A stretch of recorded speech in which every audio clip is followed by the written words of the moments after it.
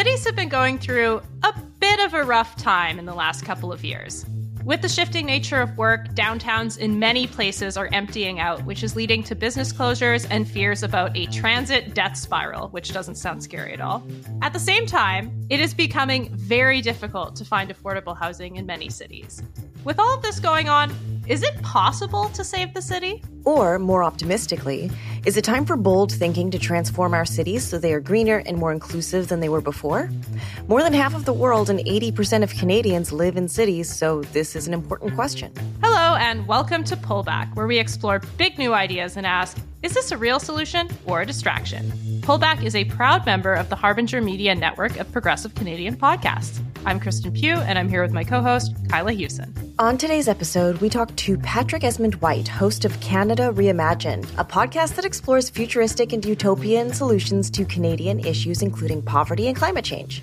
Patrick has worked in a variety of industries, including federal and municipal levels of government, oil, journalism, and broadcast radio. Kristen was kind enough to indulge my interest in talking about cities because I love them so much, and it's where we all live. Except for my grandma. Sorry, Grandma.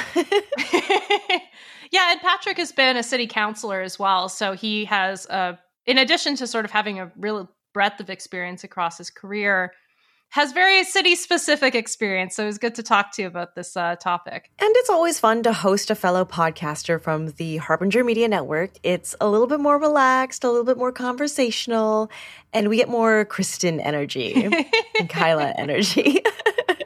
Kenergy. No, wait, that's taken. Patrick is really good at breaking down the difficulties facing municipal governments on the planning and building of great cities.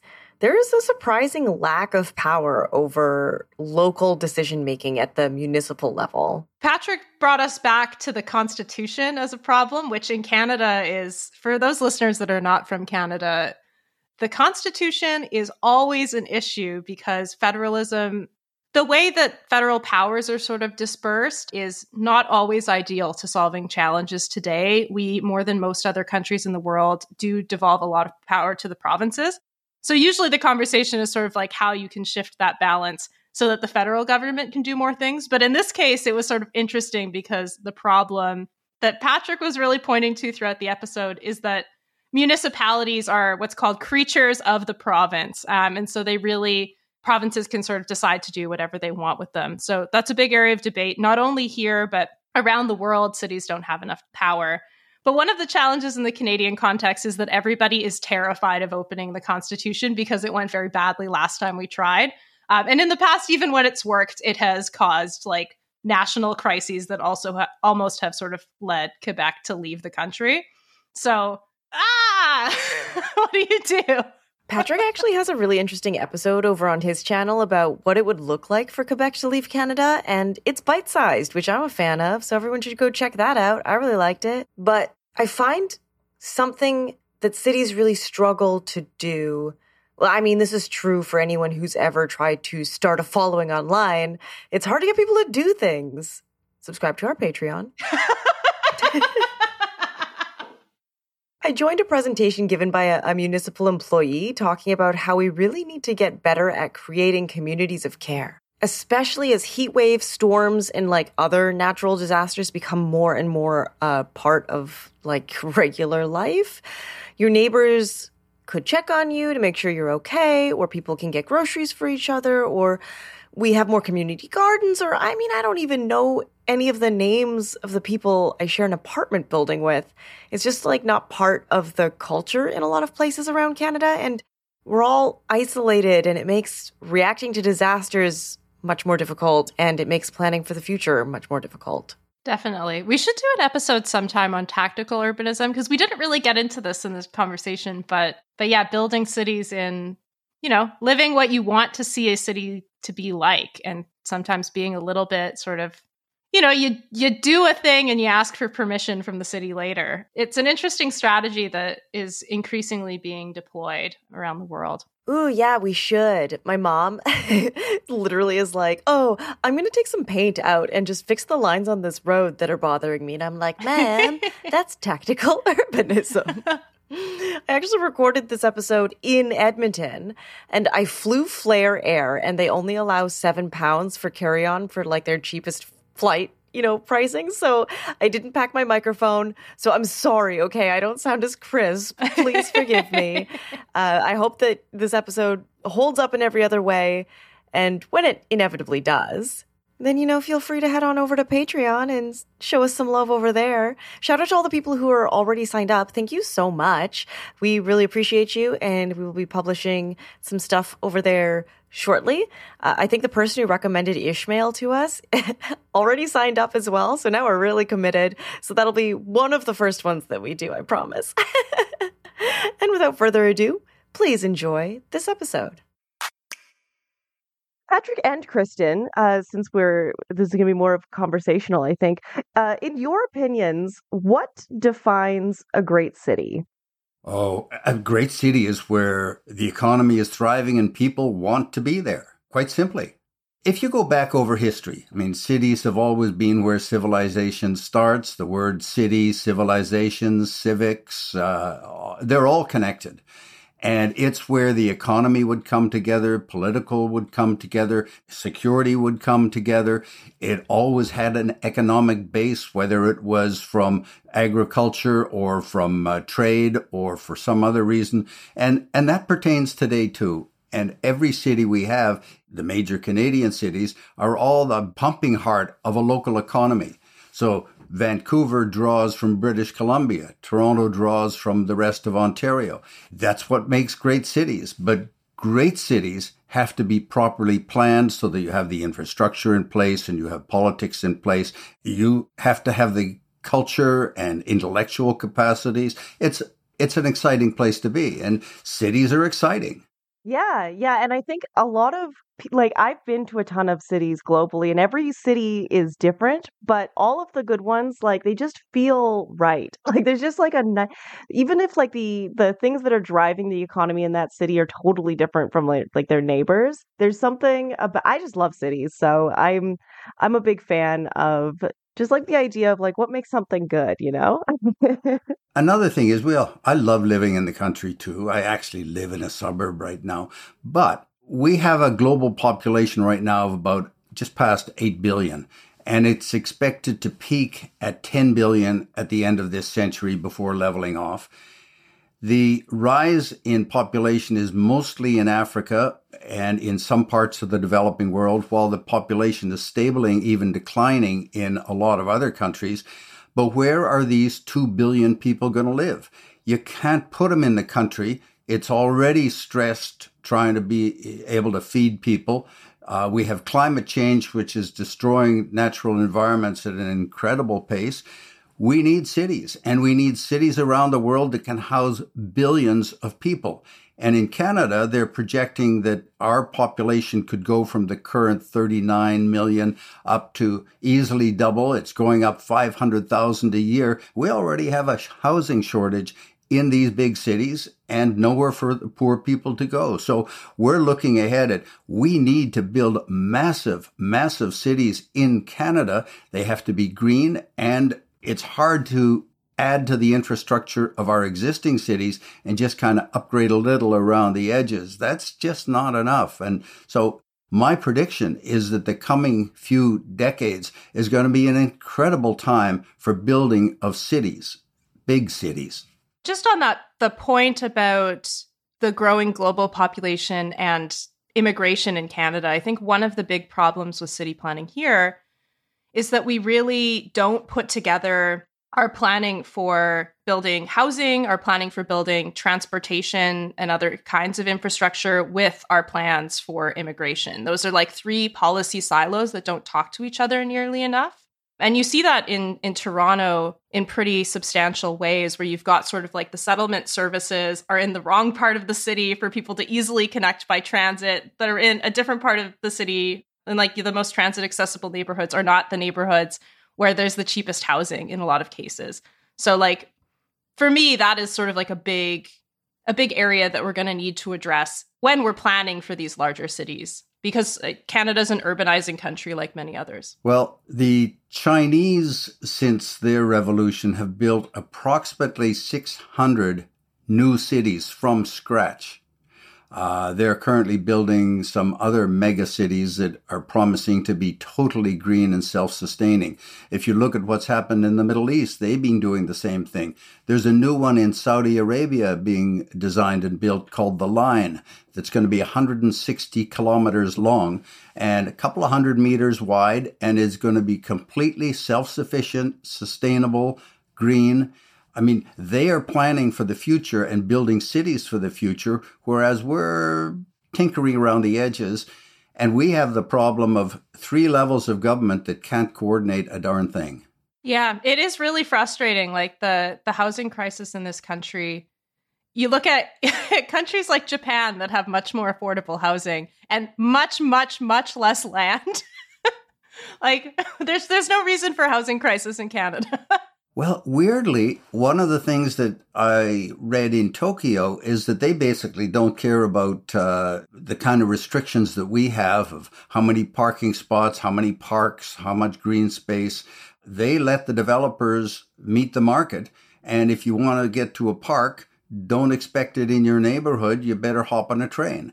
It's affordable housing as a result, but it's a way of planning by not planning in a sense. Yeah, although I think that probably does rely on having better transit infrastructure. Yes. In Canada, it's a huge problem for people who don't have access to a car. Like other than Toronto and Vancouver and Montreal, like if you don't have a car, it's very difficult to get around in a Canadian city. Yes, totally. You guys are making some excellent points when it comes to tinkering around the edges is such a great explanation for what cities in Canada are currently doing. I think I'm in Sherwood Park right now visiting my family, and they've just approved they're building a whole new city essentially just to the north of Sherwood Park. It's like a plan that Sherwood Park is working on because they're just trying to do a housing thing.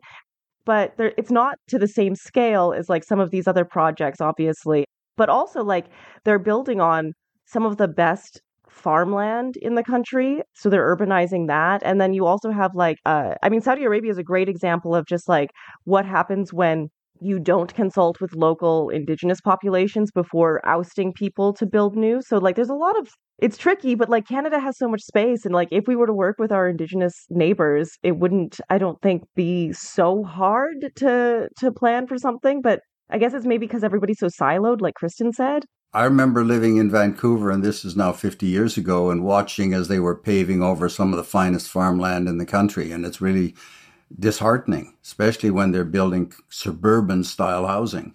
But density, I gather there is a new movement of YIMBY, yes, in my backyard, because that's the only way you can get it affordable. And it's trying to take over from the NIMBY movement. And cities are creatures of the province by law, and the province can do whatever it wants. So you end up having someone like Doug Ford come into Ontario and decide, too many councillors in Toronto, cut them. Does Toronto have a say? No. They decide we need more housing. Let's open up some land. And they open up some greenbelt land. And then it turns out that it was all a little bit crooked and corrupt and they've had to backtrack. Yeah. But cities have no standing in the Constitution. They have no strong tax base. It means that it's impossible for them to do long-term planning. And you end up with situations. Now, when I was a municipal councillor in a small town close to Ottawa, we were building a new municipal center with offices and rinks and theaters and things like that. It was delayed by months because we had to get a provincial minister and a federal minister both come and cut the ribbon and claim credit. They were different political parties, which made it awkward. Those months meant the cost went up by hundreds of thousands of dollars. And it's just stupid. That kind of thing happens all the time. You can't plan urban transit. You can't plan anything when you have no constitutional standing and no strong tax base. Yeah, I mean, Toronto's been experiencing this with some of their transit projects. They'll plan for 10 years and then a new government comes in and they scrap it and they've got to start from scratch. So definitely, definitely a thing that people have experienced, I'm sure.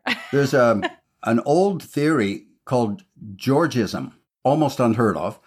It was popular about 120 years ago.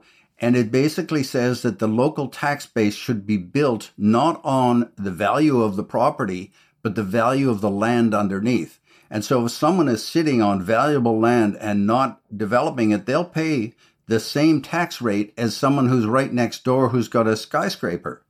And that forces development. It also totally changes the way in which the tax base works. Detroit is trying to do something similar right now, but it's running into that same problem because their state legislation won't allow them to do what they want to do. And they're trying to renovate a city that has gone into blight. So what do you think about, like, a lot of times people will talk about like city charters as a potential solution to this. Do you think like giving cities more power through something like that would help? I could imagine it would be a piece of paper. I can't see that it would be much more unless they have both constitutional and legal standing, and the province can't turn around and say, that was yesterday, this is now. Yeah. I mean, that's a challenge, though. Like, opening the Constitution is something, it feels like politicians of all levels are very squeamish about. It hasn't gone well in the past. Yeah, because they all remember the Quebec stuff. Yeah, so like, given that, is there anything we can do short of opening the Constitution and giving cities power? Well, of course there are things you could do, but you'll only be nibbling around the edges. Canadian mining industry has been in decline for a number of years. The number of mines, the amount of work. Why? A bunch of reasons. We have these pesky environmental regulations. We have these pesky Indigenous people. A bunch of things that make some of the mining companies that may or may not have a social conscience, some of them will just stay away.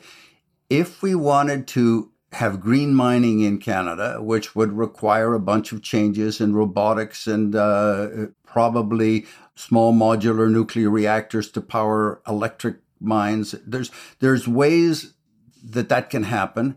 And there's a bunch of mining companies working on exactly this kind of thing. And if Indigenous people welcomed them and helped set the rules, then yes, you could have a massive new start to the mining industry in Canada, and you'd almost have to build cities to accommodate that. Whether you'd build around the existing cities, the Sudburys, the Sault Ste. Marie's, places like that, or whether you start building from scratch, all of a sudden you have a critical mass of industry that needs a place and can't afford the land values in a place like Toronto or Hamilton. So, there's inventiveness. It takes boldness. I don't see that out of any of our political parties, and that's part of my complaint.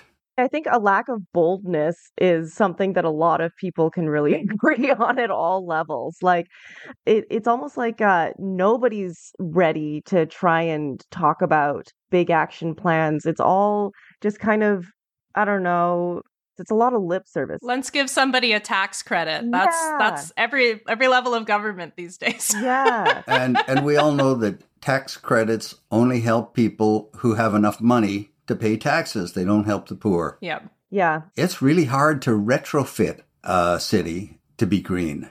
Can you improve the efficiency of your heating systems? Can you strengthen the electrical grid? Can you make buildings greener somehow? That costs a lot of money. It's not an easy thing to do. And it takes a lot of workers who are skilled, and we just don't have enough workers. And so it's kind of chicken and egg. We need all those immigrant workers who can do some of these jobs, and yet we have no places for them to live. It's a real dilemma that Canada faces, and that's where the lack of boldness is going to come back and bite us.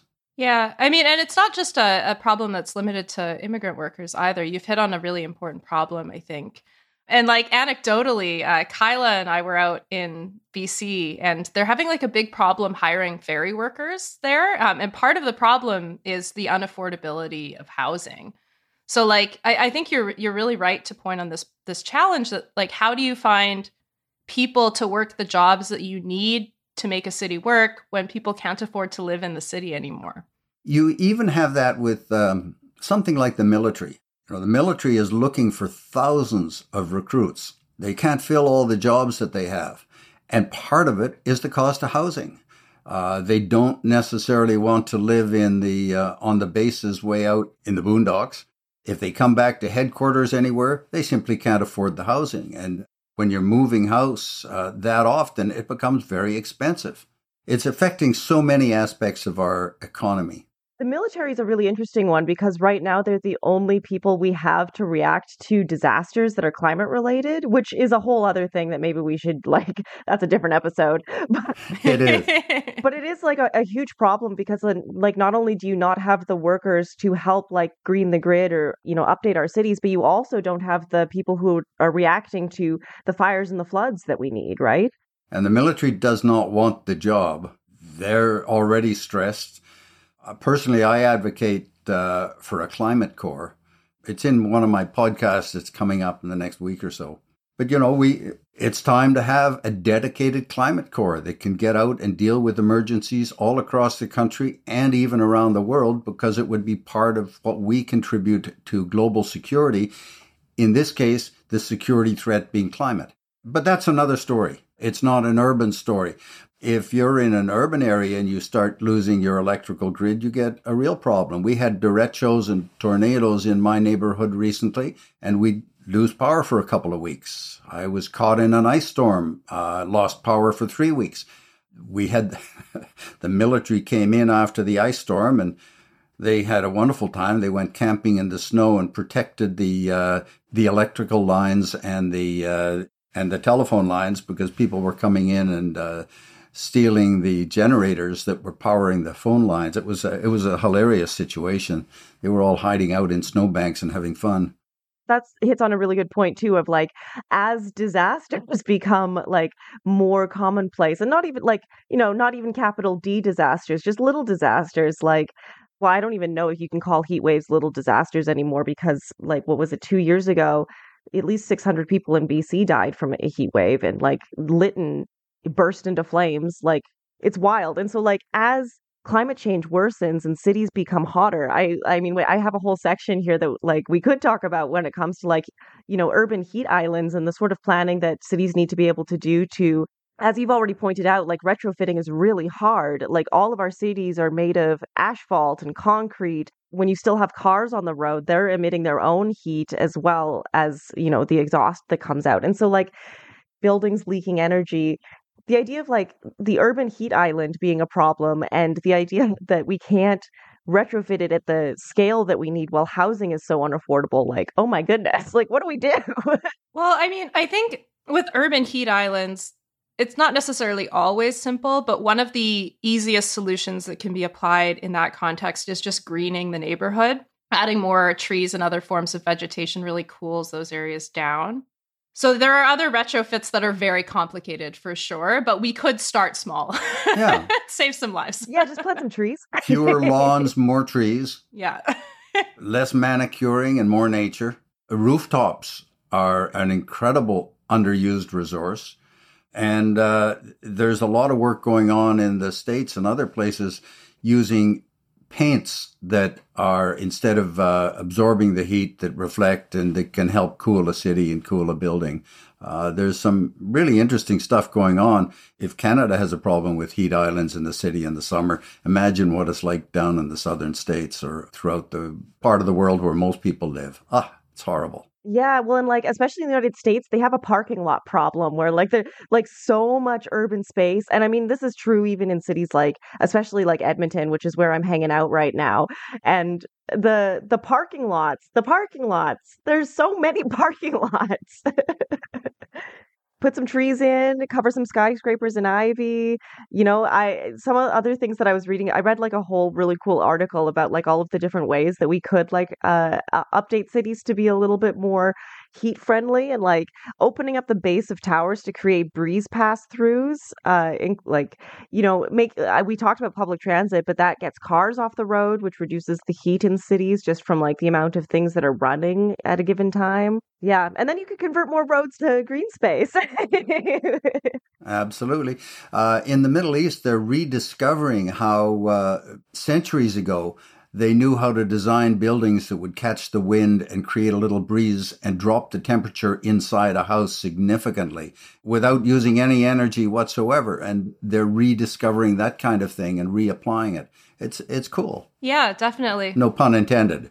There's a really good book that came out this year called The Heat Will Kill You First, that I would recommend to any listeners that want to. And one of the things they're talking about all kinds of ways you have to adapt to heat waves. And one of the things they discuss in the book is that point that you were making, that we've sort of lost the focus on building buildings that can sort of cool naturally. And so we're really reliant on these like energy intensive systems like air conditioning and even like heat pumps. They still use a fair amount of energy, even though they're more efficient.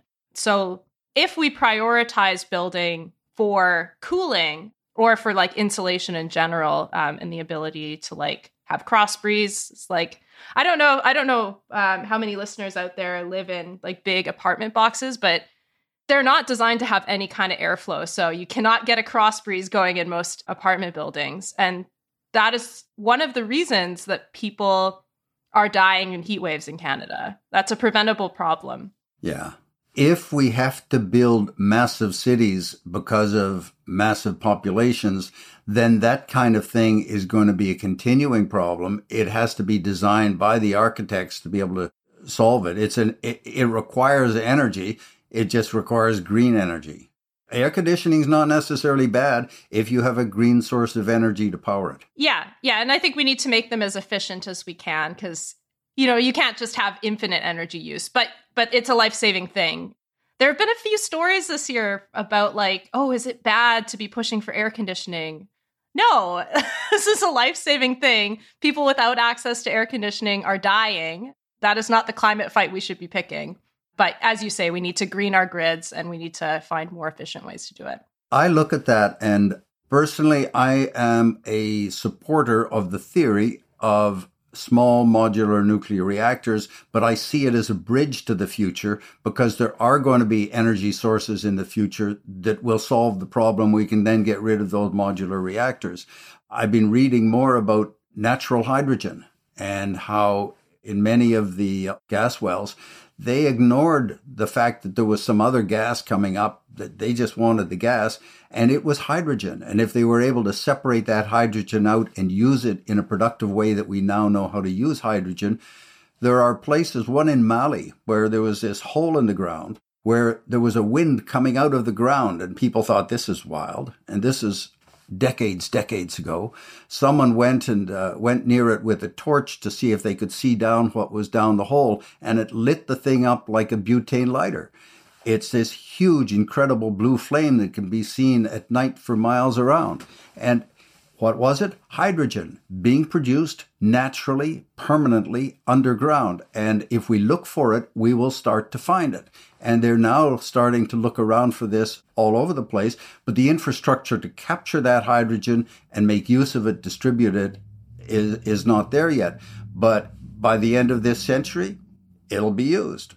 Man, I love the idea of like, you talk about this on your podcast briefly, and we talked about it in our pre-chat, but the airships that we could have instead of the long haul trucking company, like just pack up your airships and transport goods and services that way. Do we really need airships though? Can't we just build trains? Like trains take land. Yeah, but we got tons of land.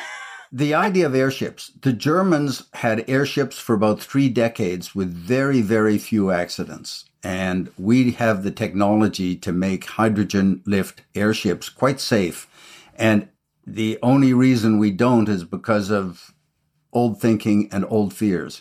But we could take a lot of trucks and trains off the roads and off the rails and transport stuff robotically in hydrogen airships. And that would relieve a lot of pressure on the transportation grids around cities, which is one of the biggest problems. Transportation grids, you know what it's like to get caught in rush hour traffic. It's just miserable. I hate it. I don't know. I think like maybe airships are part of the solution. But to my mind, sort of like the top priority is really like dealing with the transit death spiral that a lot of cities are in. Like I live in Ottawa, which should be the easiest city in the country to design a transit system around because you've got everybody going to the same 10 office buildings to work because everybody works for the government. Not everybody, but a large portion of people. And still, very few people here use public transit to get to work because it is so unreliable. It is so expensive. And you can just, if we're going in 1 or 2 days a week, I know people who book an Uber to go into the office. That to me is a sign of a failing city. No argument on that. I live here too. But it's another example of somewhere where Ottawa's not Canada's favorite city to spend money. No government wants to be pumping money into Ottawa. And we have, as for transit, we have the federal government, we have the provincial government, we have the city, we have the National Capital Commission, which owns land. We then have to go across the river to Gatineau and deal with different levels of administration there. It's impossible to get agreement on anything as simple as transit. And then when we do, we get the lowest possible price because that's what Canadians expect out of Ottawa. And so it doesn't work. No surprise. I can imagine if Ottawa announced that they were going to, get a whole amazing modern transit system, the reaction from Alberta alone, I can hear the people I know in Alberta reacting to that news, which is wild. We need it everywhere. But I mean, the death spiral is a thing that's happening in Alberta as well, in many other mid-sized Canadian cities. Even in Toronto, it's like there are significant problems with like transit because people aren't using it as much anymore, because it's been overloaded and because it's too expensive and because we haven't dealt with those problems for so long. So I think in general, there's like a need for an injection of funding with like a real bold sense of sort of like where cities are going with transit. Otherwise, like right now, we're seeing a situation where people who want to use public transit are moving towards purchasing cars, and they're using cars. And that's just going to increase congestion and air pollution deaths and all the problems we want to avoid. Yeah, I think it's a miserable one, but in Ottawa, it's a temporary problem. They will eventually get the problem sorted out with our LRT, and eventually it'll start working, and eventually it'll be reliable. It's just taking far too long, and it's a problem of being too cheap when we started. Short-sighted in costs anyway, because I imagine like having to fix these problems is probably not going to be cheaper in the long run. Yeah, we all know what it's like to go to the store and you have a choice between different products and one costs more but is better quality. And in the long run, you might be better off with quality. I feel like our leaders are still kind of in denial about where we need to be right now in order to prepare for where we're going to be in like 10, 15 years, which is like not a good place if we don't start acting. What I don't know is whether within the government departments that would plan this kind of thing, they actually have the vision, they have the ideas, they know what needs to be done. I suspect in many cases they do, but trying to persuade the public or politicians and the public to take on new debt and new ideas, it's tough. And it's not the bureaucrats' job to do it. It's the politicians' job. And most politicians, municipal politicians, because that's what we're talking about with cities, they all get caught in this, I promise not to raise taxes more than 2.5%.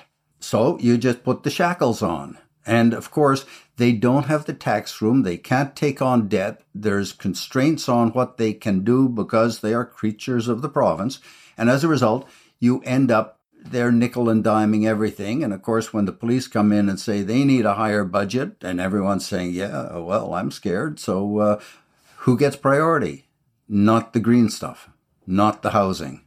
Yeah, it's true. That's a very big problem. I do think that the politics may be starting to shift in some places. Like the election of Olivia Chow in Toronto was really interesting. And yeah, she also did have the tax issues. But I think the mood in the city seemed to be, we've been underfunding housing and transport for so long, nothing works anymore. I'm ready to try something new. So it may be that that's starting to change a little bit. But there, for sure, you point to like all the constraints that even a really ambitious mayor would run into as soon as they were elected. Mayors go through cycles. For a while, we had a mayor who claimed that he was a successful businessman and would run the city like a business. Dismal failure. The city is not a business. Then we had a mayor who came in and said, I will run an efficient municipality and keep taxes low. He did exactly what he promised. Absolutely zero vision and very little progress. Now we have a mayor who seems to have a bit more ambition, and we wait and see as to where it goes. But he still has the same constraints as every other mayor. Yeah, I mean, he doesn't seem to really have an ambition on transit, though, does he? The budget cut buses. Yeah, well, we'll see where that goes. Let me back up on something. The great cities of the world that you think of, London, it was the Great Fire of 1666 that destroyed 2/3 of the city.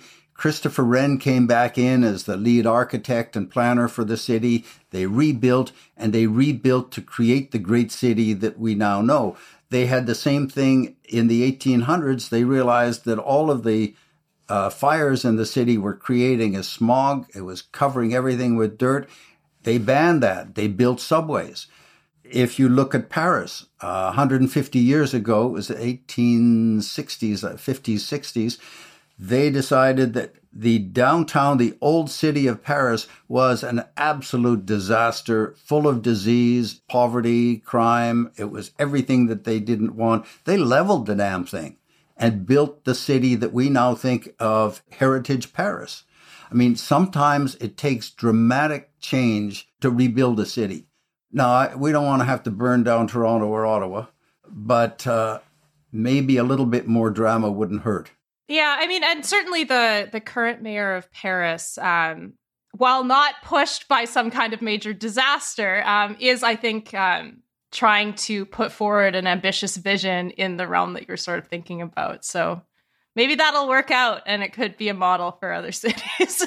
Yes. And when one city does something like that successfully, others will say, you know what, we can learn from that. Yeah, and I think Paris is actually a great example because during the pandemic, they shut down one of the major roadways and turned it into a pedestrian-friendly zone for the locals. And I think they've kept it, right? Like, I think that they've basically rerouted a ton of traffic because it wasn't for the locals of that area. It was just people going by. And I think I haven't been there since the pandemic, but I've heard that the whole area has been completely revitalized in a way that nobody thought was possible before. So disasters are awful. And I mean, obviously I would never wish for one, but it's amazing the sort of things that people can do when an opportunity to change comes up. I also think it's just sort of like choosing to rally behind a vision. It doesn't necessarily need to be like a negative shock.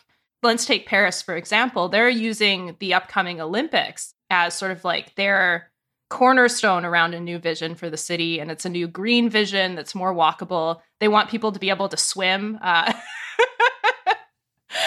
which I think is ambitious, but they're working towards a goal. And I think that really you just need to have sort of like something that unifies people. And providing things that are nice, that people will enjoy and use, I think can be sort of something that does win votes. I don't know. I suppose that remains to be seen. But well, I lived in Washington for quite a while, and the downtown of Washington was like a bigger version of Ottawa. It was dead. At night, you could fire a cannon down the main street and not hit a soul. They built first a convention center and then the arena that houses the basketball and hockey and all of the major concerts. And it's right on the subway system, the metro. And the downtown was incredibly revitalized. It's a vibrant, fun city now.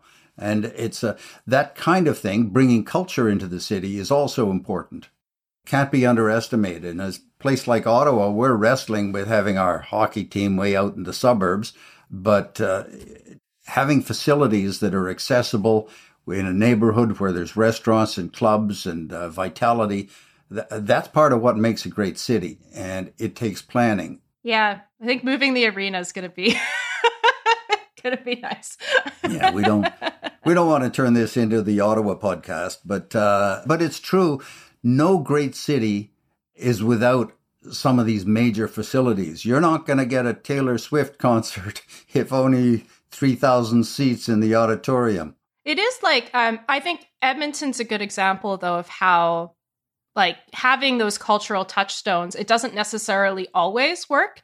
Edmonton had a super ambitious plan when they moved their arena into sort of the downtown. The aim was to revitalize the downtown. And for a while it did work.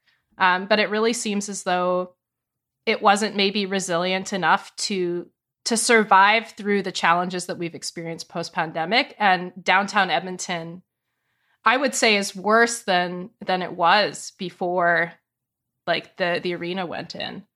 Kyla, you're there now, so maybe you can you can comment on that. But I haven't visited the arena district. The last time I was there was 2 years ago, and it was absolutely dead because all of my I was the pandemic. It was like peak pandemic. I was visiting for Thanksgiving and there was nobody there. My stepdad took me around to give me a tour because he loves the ice district. He thought it was great. But now that I'm back, it's been 2 years and I mean, I haven't talked to a ton of people about it, but the people that have brought it up, Kristen, are saying the same thing as you, which is that nobody wants to go down there. Yeah, which I think brings us to maybe another theme we can talk about. What do you do about the vacant office buildings downtown? So I don't know, Patrick, if you've got any thoughts on that. Well, I know that architects have looked at them, and in Ottawa, they're trying to figure out, can you convert these buildings? And some of them lend themselves, the older ones, I think, lend themselves to conversion more easily than the newer office buildings. But to the extent that it's possible, I think Calgary is the Canadian leader in this regard. They've been doing a lot of conversion. What do you like? What have they been converting? Have they been converting it to housing, or what sort of things are? Yes, apartments. Taking office buildings and turning them into apartments where the demand for office space is reduced because since COVID, people are working more from home, and the way in which offices are working is being modernized and changed. If there is a interesting thing to come out of COVID, it's changing the relationship we have to the workplace. And we haven't figured it all out yet. And I'm speaking as someone who is retired and don't have to leave the house. But I used to, even when working for the government, would work from home a certain amount because I got a lot done. I didn't need to be there. I'd go in for the meetings. I'd keep in touch, deliver product. A lot of offices, you can do that. You can't substitute face-to-face. You know, it's better, but you don't need it all the time. I mean, the three of us can have a conversation in different locations using technology. It would be more fun if we were actually sitting face-to-face. It's true. Yeah, every time Kristen and I record together, it's like a the energy is very different when we record together. The first episode we ever did together was the pets episode, I think, and we still get compliments on that. They're like, wow. Like, people sometimes can't tell that we're recording in separate spaces because I put it together reasonably well. There's not a lot of delays and stuff, but plus we've known each other for 2 decades almost? yeah. So, a long time. Yeah, so the rapport is already there. But sometimes we get our friend Robbie on the show, and he's been with us for a couple of episodes in person, and the energy is just different. It would be better. I absolutely agree. But as you say, it's not absolutely necessary every time.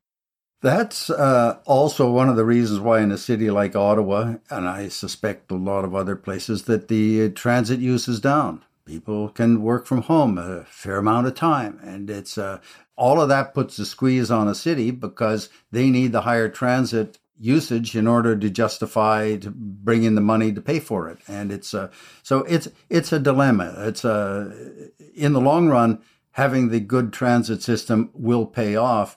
But in the short term, they're still working out the kinks post-COVID.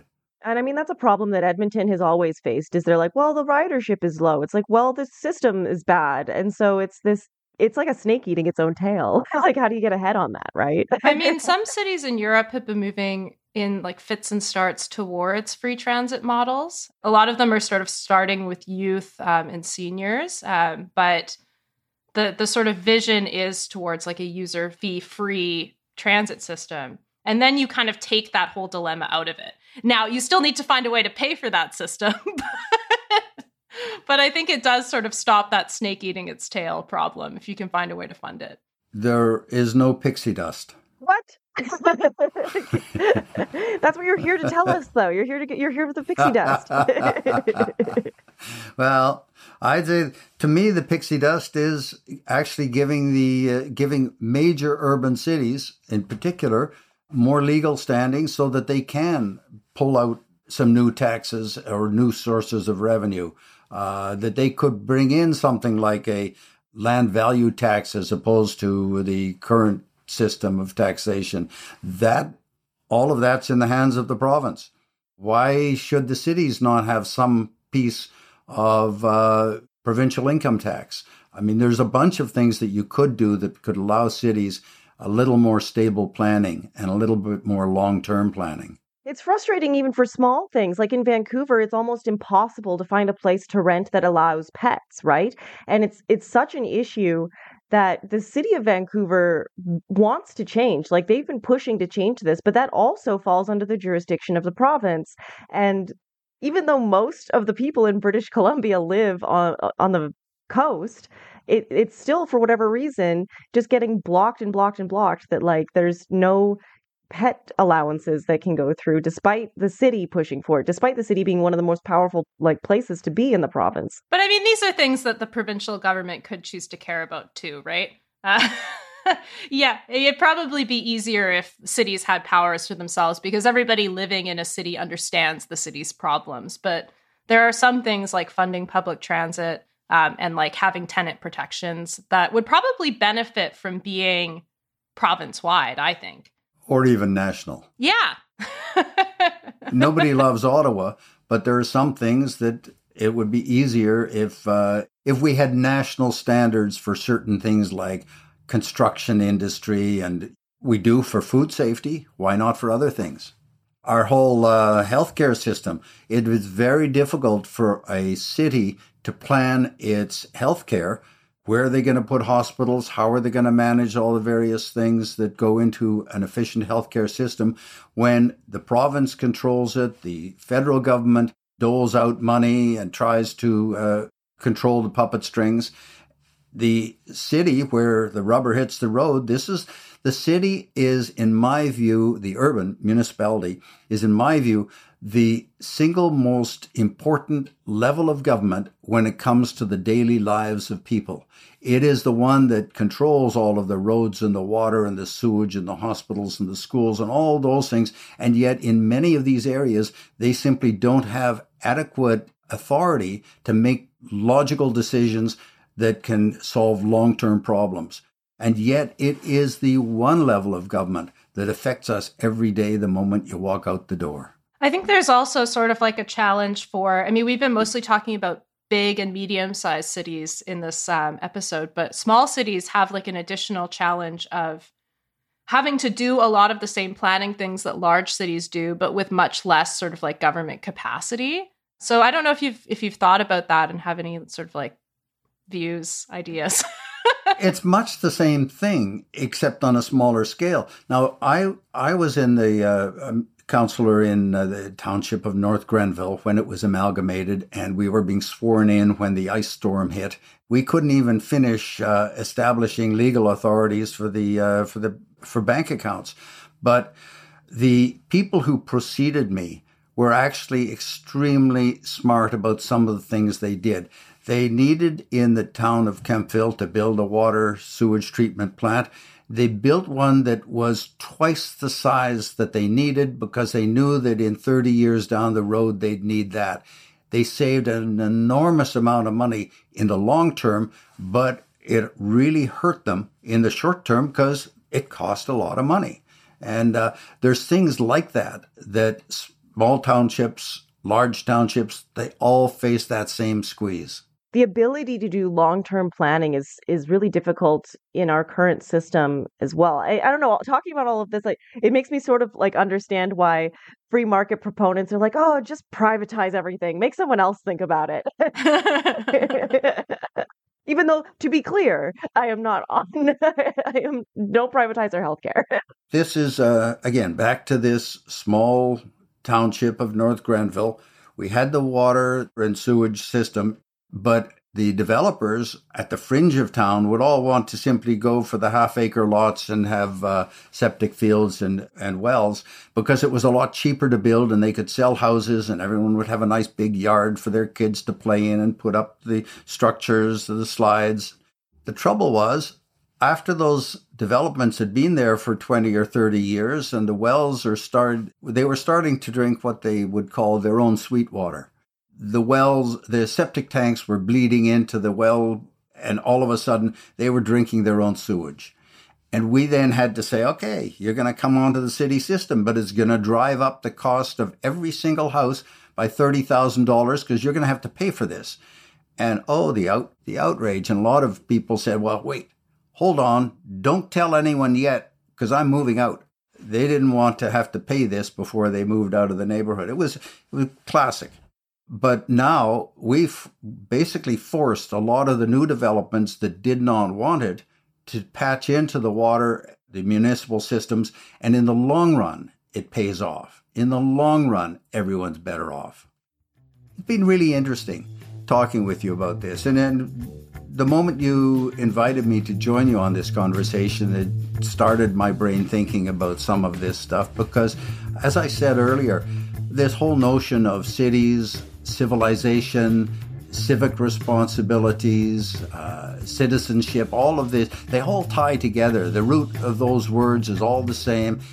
It really does encapsulate how we live, where we live, what makes civilization great, and where we have to go in the future in a time of climate crisis. And it's a fascinating window into the bigger problem. And so thank you for sharing it with me.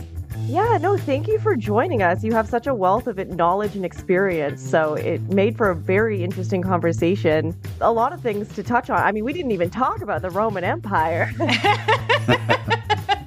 I really appreciate you guys both humoring me on this. I love cities. I love thinking about urban planning.